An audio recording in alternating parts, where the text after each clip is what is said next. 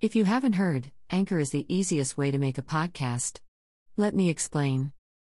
Anchor Podcast is free and convenient. There are creation tools that allow you to record and edit your podcast right from your phone or computer. Anchor will distribute your podcast for you, so it can be heard on Spotify, Apple Podcast, Google Podcast, Radio Public, and many more. You can make money from your podcast with no minimum listenership. Anchor has everything you need to make a podcast in one place. Download the free Anchor app or go to anchor.fm to get started.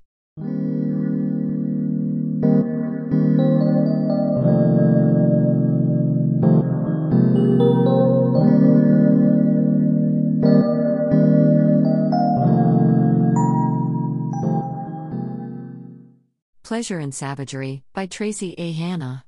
Chapter 4, Debauchery 101, Part 3. Neither one of us had the gumption to answer the other's question.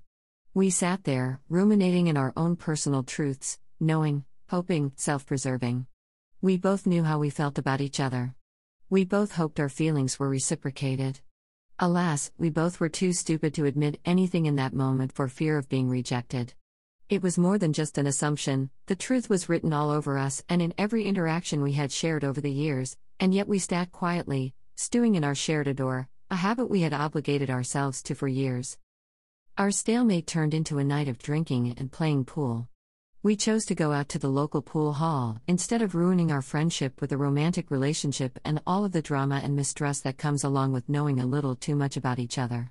I know I could forgive Charles anything, however, I do not want to have to face the being hurt by him. Him being careless with my feelings, with my heart, I fear, would cut too deep. No matter how much joy I know we would share, potential misery is what kept and keeps me from opening that door. Alas, I do not know what keeps him from telling me how he really feels and what he truly wants. 8-ball, corner pocket, I said saucily as I leaned across the pool table and to aim. Just as I took my shot, Charles ran his hand up my inner thigh. I hit the white ball way too hard.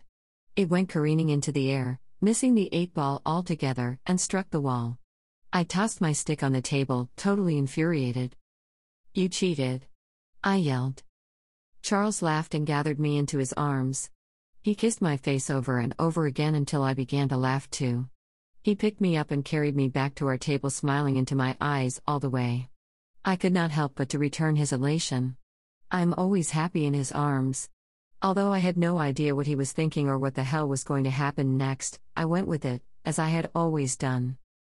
"I was not about to let your little bitty competitive sexy ass beat me at pool," Charles said as we sat in the book across from each other.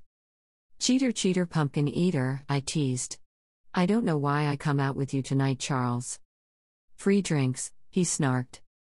"Let's get a waitress over here then," I replied as I waved over a server. Charles and I played like naughty children, teasing and taunting one another.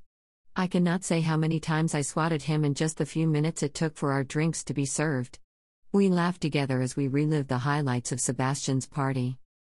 "Tara, you had men trying to get your attention all night long," Charles said. "No, they were not, Charles. They were trying to dodge you all night long. Men love you way too much. Little Miss Popularity, always the life of the party," Charles half-joked.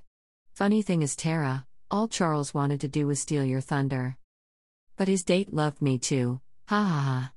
Instead of giving me grief, or bring me down a peg, Philip brought me a $10,000 deposit on a $30,000 party." We high-fived across the table before I asked, "How did you get Sebastian to go along with the plan?" Please check back, this episode will be extended.